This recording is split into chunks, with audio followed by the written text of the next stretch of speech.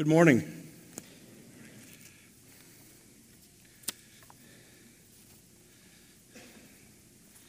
Once again, we've been cursed with daylight savings time.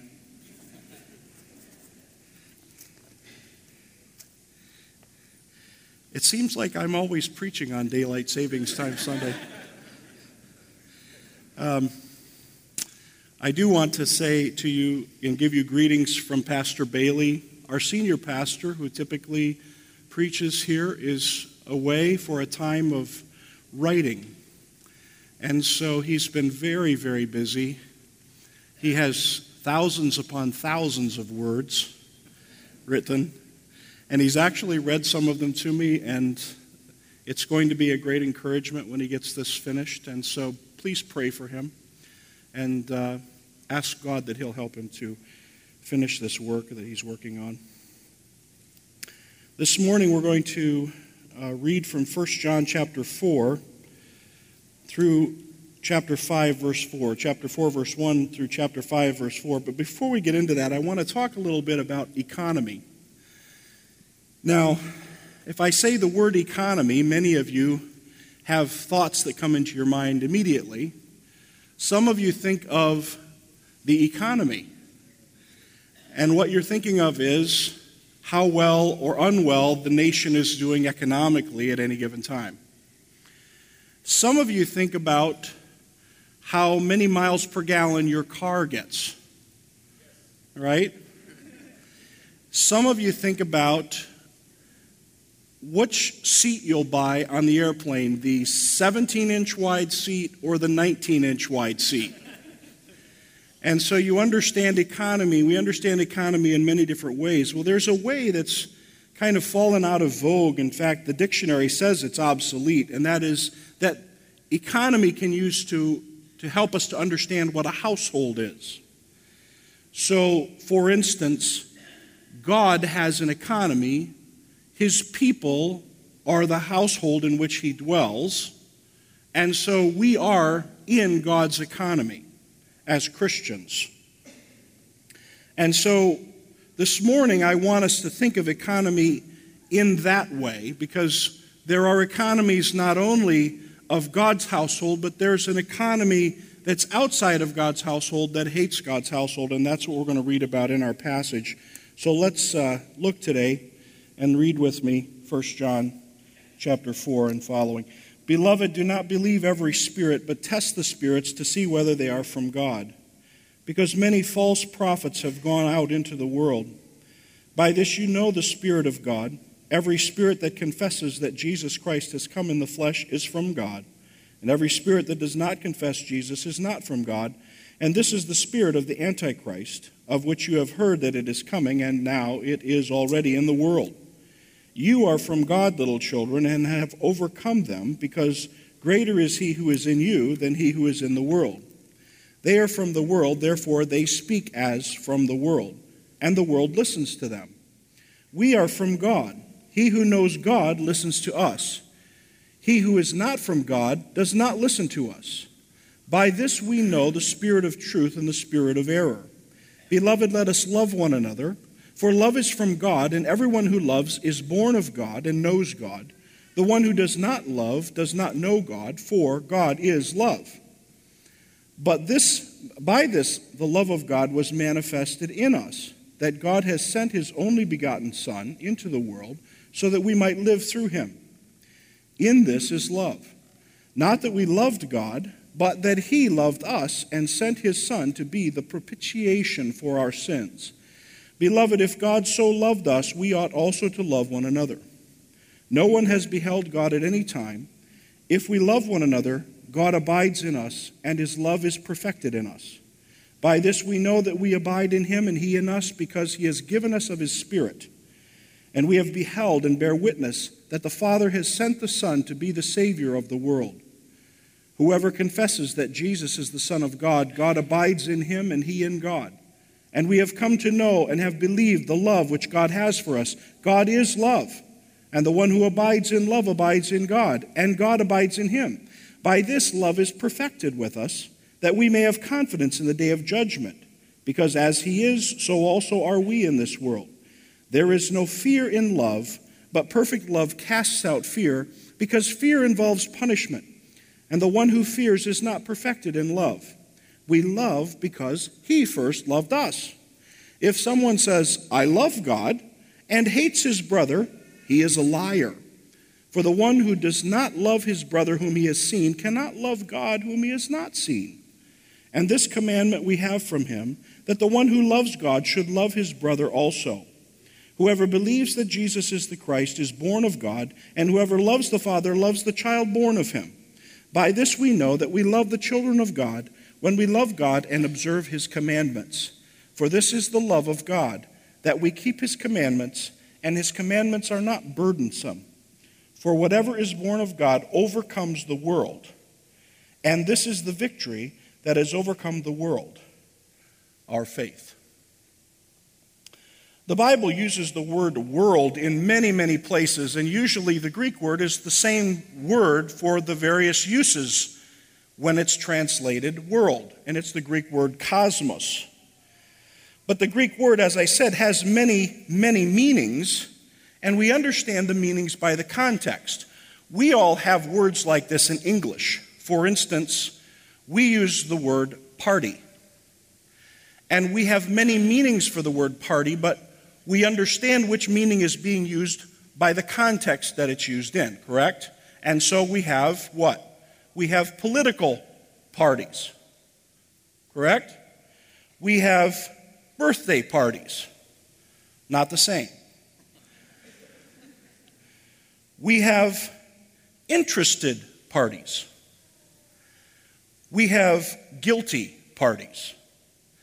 We understand that there are many uses of the word party, and we figure them out by the way they're used in the context. Well, cosmos, the word for world, is used in the Bible in many different ways, and we have to understand how it's being used from the context. So in the Bible, it could mean the universe or, the cosmic universe. My mother-in-law was telling me that she's been listening to stars singing. And so she found a website where they record the radio frequencies of stars, and then they're making these music from them, okay? So you've got the cosmos, you've got the world, right? Then you have the world used in the Bible to refer to the earth, this world, this particular planet. You have the world used in the Bible to refer to mankind, all of man.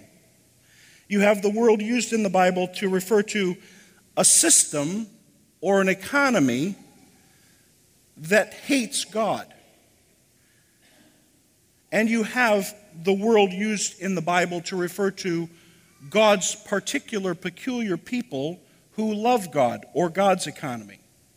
And so in the text this morning, the world is used to refer to the specific economy that hates God. So when it's contrasting the people who listen to the world and the people who listen to God, it's talking about people who listen to the world's economy of understanding things and the people who listen to God's under economy of understanding things. You have in the text those who are from the world and those who are from God, those who listen to the world and those who listen to God. And what is it that those from the world are saying? And what is it that those from God are saying? Well, those from the world, according to the text, are saying something like, Jesus did not come in the flesh. And they might be saying, Jesus is not the Son of God. And they might be saying, God's commandments should not be obeyed, but should be ignored or opposed or selective. We should engage in them selectively. The ones we like we'll participate in, the ones we don't like we'll participate in. We'll like the Sabbath as long as we don't have to go to work. We won't like the Sabbath if that means coming and worshiping God with his people instead of going to play soccer. Okay? And so we look at the laws selectively. The world says its words of opposition to God's economy every day. How many times a day and in how many ways does the world say its opposition to God? How many times a day do you think it gets said? 10? How many times and through how many influences are you told by the world to oppose God and to change your direction if, in fact, you are a Christian? 10 times? 20 times? 100 times? 1,000 times? 1,000,000 times? We are, in fact, bombarded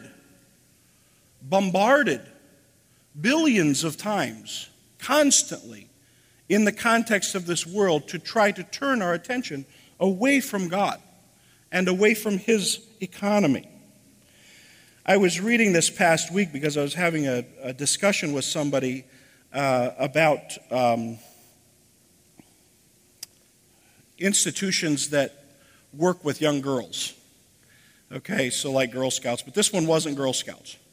And so I went on their website, and I wanted to find out what they had to say about what they believed and what kind of economy they were coming from, what their worldview was. And so they had a girl's Bill of Rights on the site, right? And so, okay, I'm going to read this and see what they say. Well, this was the first thing under the girl's Bill of Rights. The very first thing. It said, girls have the right to be themselves and to resist gender stereotypes. Now I'm going to say it again, just so you can think about it a little bit. Girls have the right to be themselves and to resist gender stereotypes. Now remember that the defining characteristic of being a part of this organization is that you are a girl. And so it's almost as if the Bill of Rights' first statement is saying girls have a right to be girls and to resist being what girls are, that is, girls. It's very, very strange. And it was interesting, too, that again, the defining characteristic of being a part of this organization is that you're female. And so some of the very most basic things connected to being female are not present at all in any way. Very, very basic things connected to being female. Well, of course, if there's anything singular about being female is the fact that you can be a wife or a mother. You can bear children. And so I read the list of all of the board of directors. There's like 30 names on this list. And I was reading them, and they had all of their titles. There was one man, but everyone else was a woman, and which is not surprising, but everyone listed their name and their title. And one right after another, it said mother and housewife. Mother. No. Remember, they're all women, but nobody even asserted at any place that they had done or had any participation in the greatest single thing and most distinctive thing that a woman can be in this world as opposed to a man. Nobody referenced their children. It was all CEO and president and da-da-da-da-da-da-da. And of course, you see that they're proposing something, and it's part of a worldview. It's part of an economy. And it's part of the very economy that's being referenced in our text this morning when it says people who hear what's spoken by the world and listen to that. Well, what does the Bible say? What's one simple thing the Bible says about women, about female? Okay, it says, from the beginning of creation, God made them male and female. And for this cause, a man shall leave his father and mother, who were male and female, and the two shall become one flesh. Consequently, they are no longer two, but one flesh. We're going to see this wonderfully demonstrated in the proclamation of the wedding ceremony today as we talk about this very issue as Jake comes and leads us in the wedding. And so what you have here is what God says, just one thing that God says about female. But female and what God says about female is just one thing about God's economy. And there are thousands and thousands and millions of things that God says that are true about his economy. And things that are said in opposition to that would be the economy of the world. What the world says, that's what our text is getting at. And so those who are from God, the scripture says that we read this morning, those who are God are saying things like this: Jesus Christ has come in the flesh. Jesus Christ has come in the flesh. Jesus is the Son of God. They might be so bodacious as to say, I love God. That's what it says in the text. You might even say, you love God. And then it talks about what it means to really love God. The household of God operates by faith. It says in chapter 5, verse 4, this is the victory that has overcome the world. The world being that economic system that is opposed to God. This is the victory that has overcome the world, our faith. This is what we come here and we confess week after week. This is what we live in our lives. The household of God operates by faith. The household of God has commandments. We're to love God and to love one another. Those are the two greatest commandments as listed in the scriptures. Our text contains a couple of verses that pull the big picture of the household of God into a more concise statement. In verses 10 and 11 of chapter 4, it says this: in this is love. Not that we loved God, but that he loved us and sent his Son to be the propitiation for our sins. Beloved, if God so loved us, we also ought to love one another. So what the text is saying is, this is love. It's telling you, this is love. In this is love. This is love. And so what? Does the world have a concept of what love is? Does the world tell us what love is? Does the economy that's opposed to God, that is being contrasted here in the text with God's economy, have a thing that they propose to us as love? Well, yes, of course. The world talks about love all the time. The world talks about sexual gratification as love. That's very, very common. The world talks about allowing someone to do whatever they want to do as love. So if you're tolerant, if you're permissive, if you don't say no to people, that's love. The world talks about a barter system. And really, this is not really talked about because we kind of feel queasy when we live this way. The system of, well, if you treat me nice, I'll treat you nice. It doesn't sound that good when you actually, articulate what it's built on. But that's really a lot of the foundation of what the world understands as love to be. If you treat me nice, I'll treat you nice. We'll have a good relationship together.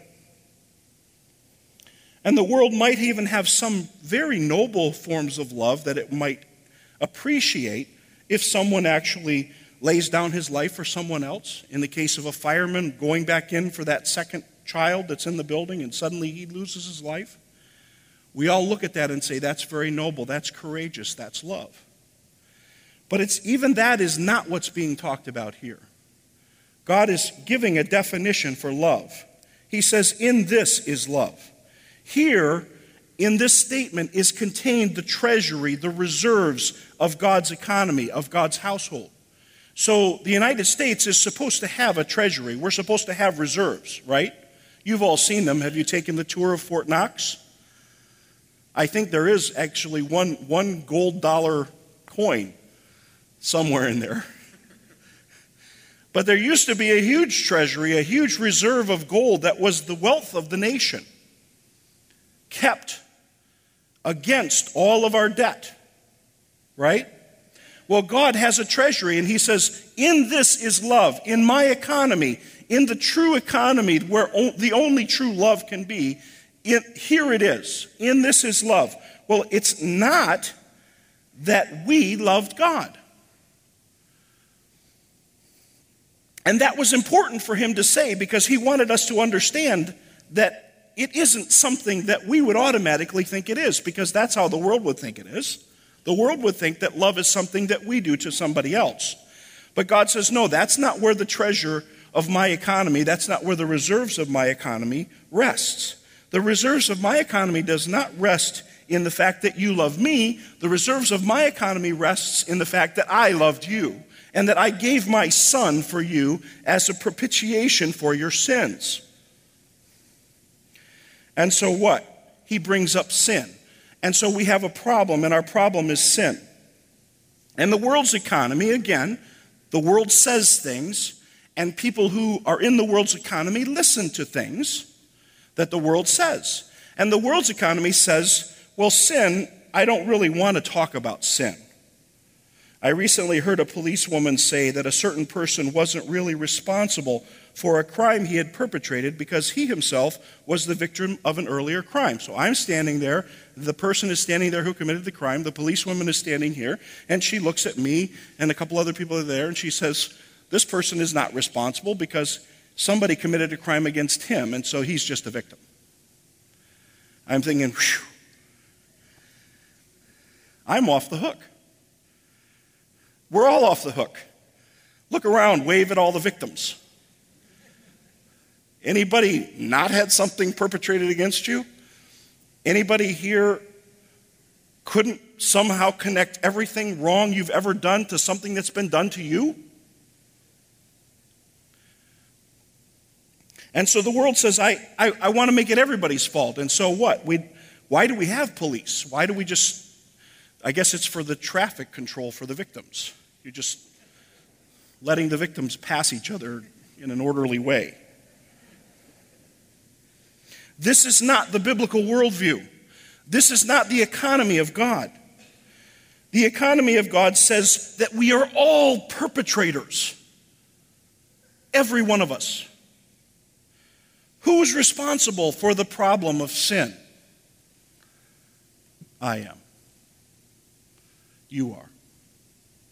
We are the ones responsible for the problem of sin. How bad of a problem is this sin? How bad of a thing is it? You know, I was reading this past week about first of all, you can usually tell how bad a problem is by what it takes to fix it. Okay? So just get that in your mind. You can usually tell how bad something is by what it takes to fix it. So I was reading this past week about the 2011 earthquake and tsunami in Japan. You remember the earthquake and tsunami? What an incredible thing, right? And so a year later, so in 2012, they were kind of doing a recap and figuring out everything that had happened. And here's how the tolls were in 2012. There were 15,000 dead, 6,023 injured, 3,282 still missing. That was a year after it. And so that's quite a catastrophe, right? Well, then they had to somehow compute the whole matter of the debris. And so they started computing how much debris there was. How much debris was there? 25 million tons of debris. And a full year after the earthquake and the tsunami, they had been able to dispose of 5% of the debris. That's a lot of debris. That's a lot of stuff. 5%. It took them a year just to clean up 5% of it. What does it translate into money? How many yen? Anybody read this article? How many yen? 17 trillion yen, which in US dollars is about $222 billion. That's how big the mess was in Japan after the earthquake and the tsunami. How does the sin of the world compare to the earthquake in Japan? It's hard for us to compute, isn't it? Because what we think is that, okay, that's some other scale, that's some other thing. But the reality is, if you can assess the intensity of any problem by what it takes to repair it, and you can assess the intensity of the earthquake and tsunami in Japan by what it takes to repair it and how much damage was done, how do you assess the sin of the whole world? What is the cost of its removal? Hebrews 10 says, it's impossible for the blood of bulls and goats to take away sins. Therefore, when he comes into the world, he says, sacrifice and offering thou hast not desired, but a body thou hast prepared for me. Jesus came into the world. God prepared a body for him. Verse 10, by this will we have been sanctified through the offering of the body of Jesus Christ once for all. It took the body and blood of Jesus Christ to pay for the sin of the world. It took the offering of Jesus Christ. The text has an archaic word in it there in verse 10. It's the word propitiation. God made Jesus to be the propitiation for our sin. We don't use this word. Anybody use this word this week at IU? Okay. We don't talk about propitiation because it's not a word we understand much anymore. A propitiation means atoning sacrifice, but what does it mean? It means that there is wrath that has to be appeased. We have a God who is holy, absolutely just. When sin is committed, God must judge the sin. He has no choice. It's not a bad thing. It's not a bad thing that God has no choice. It is, in fact, one of the most wonderful things about God, that he has no choice, that he's absolutely holy and absolutely just. And this God, when we sin, must judge us for our sin. It's kind of like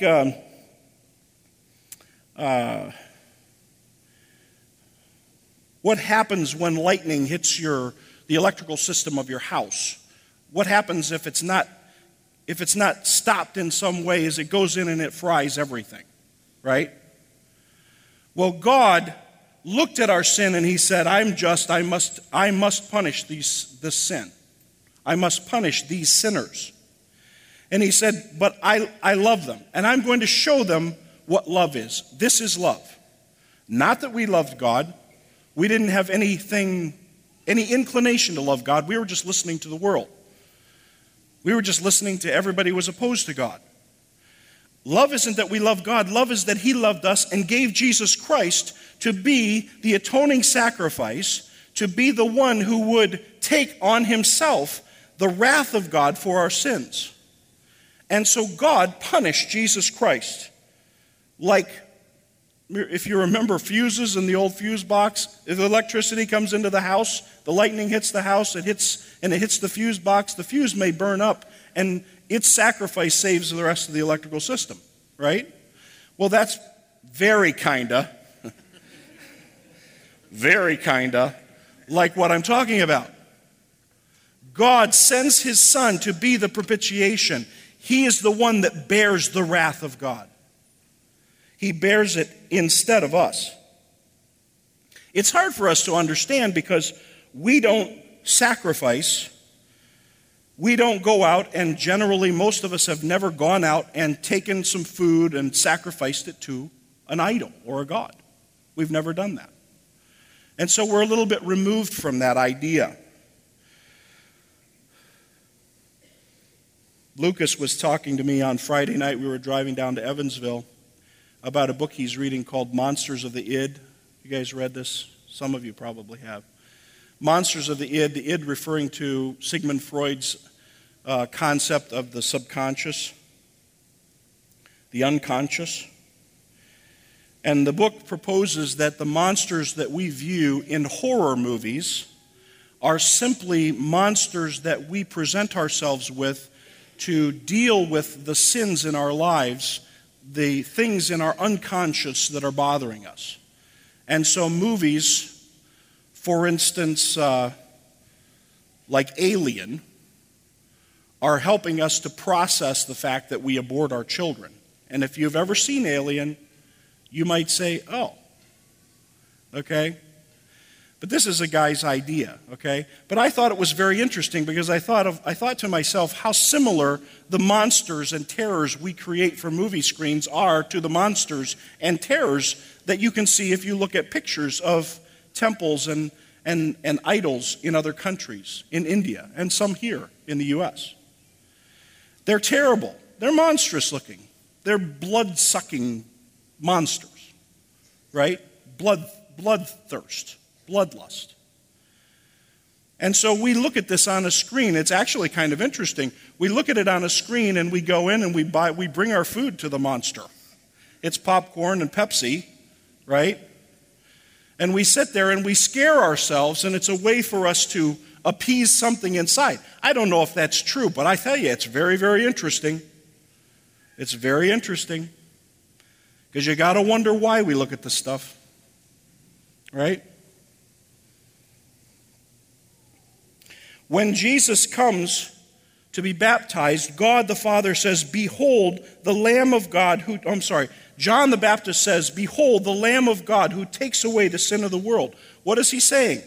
Jesus is the one who bears the sin of the world. He carries it away. It's his body that's broken that carries away the sin of the world. Sin isn't just collective.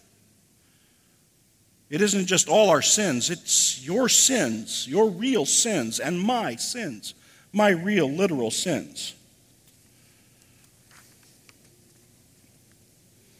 What was the cost of the removal of our sin? God gave his Son. When my son Ben, who is now 27, was born,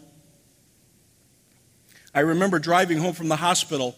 It was 4 or 5, it was 6 in the morning. He was born at 4 o'clock, I think, and it was like 6 or 7 o'clock. It's light. I'm driving home from the hospital. I'm tired, it's true, and so easy for me to be emotional. But I thought to myself, as I'm driving home, I have a son. I'm a father, and I have a son.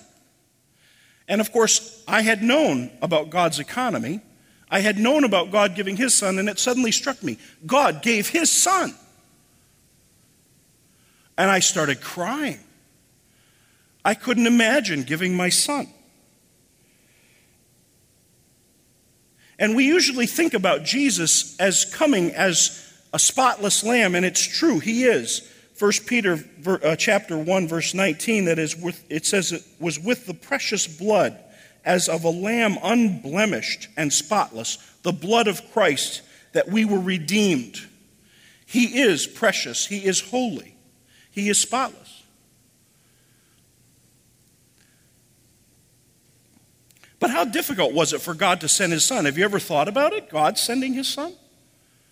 Do you think that God is above caring for his son?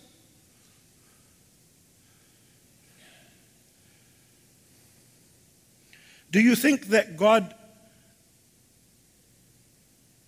thinks Jesus to be special? Do you think I thought my son to be special? Now, it's an analogy, it's a type, my relationship to my son. But let me tell you something. If I have the feelings I have toward my son, you can't imagine the feelings of holy God Almighty toward his son. Do you understand? And so God says, how will we escape if we neglect so great a salvation as to reject his son? What does he say about his son? He says that he is precious in the sight of God as a living stone. Precious in the sight of God. Precious meaning what? Precious meaning he is God's favorite. He's not just the chief cornerstone. He's not just the watershed. He's not just the one where people come to him and either say, I reject or I receive. This one, he is all of that. But he is God's favorite. God's favorite. God calls him his beloved. His beloved. His dearly loved son. And this is the son that God did not spare. God did not hold him back. God said, I will give my own son so that you will live through him. So we have sin. God says, I will show you what love is. Not that you love me, but that I loved you. I'll give you my son. He is precious to me. He is beloved of me. He's my favorite. I'll give him to bear my wrath on your behalf. This is the gospel of Jesus Christ. This is what God has done for us sinners. God has given his son to bear our sin. And so what are we supposed to do with that? This is God's economy. What do we do with God's economy? I'm declaring to you today that God has given his Son to cover your sins. What will you do with that? The Bible says we'll take a choice, one choice or another. One choice is to reject his Son. But let me tell you something. To reject the Son of God is to reject that one that is so precious to him. It's not simply to be left in your sin, which means God's wrath remains on you, and you have to pay for your own sin. But you've increased his wrath exponentially because you pay for your own sin, and one of your own sins is that you have rejected his love for you by giving you his own Son, his own favorite, his precious Jesus. You see? And so this morning I want to tell you, believe on Jesus Christ. Receive Jesus Christ. Do not neglect the salvation that God has provided for you. He has provided a great salvation for you. Believe. All that it takes is for you to give up. You know, when you're in the system of the world, all you're doing is fighting against God. When you're in the world, all we do is fight against God. And when we stop fighting against God and believe on his Son, what we do is give up. We say, I give up this world, and I resign myself to you, God. I will be in your household. And God receives us as sons. And it's beautiful. And in that context, then we have love. So what does verse 11 say of chapter 4? It says, if we loved God, if God loved us, we ought also to love one another. How do we love one another? We love one another using the reserves. It's such a beautiful thing to think about what God has done in laying aside love in such a huge quantity as the love he gave us in Jesus Christ. It is out of the love that God gave to us through Jesus Christ that we love one another. And so if you're here this morning and you have never believed in Christ, believed in him as the Son of God, I invite you to believe. I invite you to receive God's forgiveness for your sins through Jesus Christ. And if you're here this morning and you have believed and you've said, I love God, but you've been hating your husband or your wife or your brother, I want to tell you that you're not demonstrating love for God because you're not demonstrating accessing his economy. You're using a completely different currency. God has love for us to give to one another, and that love comes from the reserves, the reservoir of Jesus' love that was given to us as he died for us. And so this morning I invite you, all of us, believe that Jesus Christ has come in the flesh. Believe that Jesus is the Son of God. Believe that he has appeased God, appeased the wrath of God for your own sins. He has been the propitiation for your sins. Receive the mercy of God through Jesus Christ. Receive forgiveness of sins. Receive an inheritance among those who have been sanctified by faith. And then in this economy, love one another. Love your brother. Let's pray. Father, we thank you for your mercy to us. We pray that you will remove from us those tentacles and vestiges that remain of this world and of this world's economy. Have mercy on us, O Lord. We ask you to forgive our sins and to be kind to us. We ask, Lord, for anyone here who has not confessed Jesus Christ and believed and received the gift that you have given in loving us for themselves, that they would do so. And Father, thank you. We pray in Jesus' name. Amen.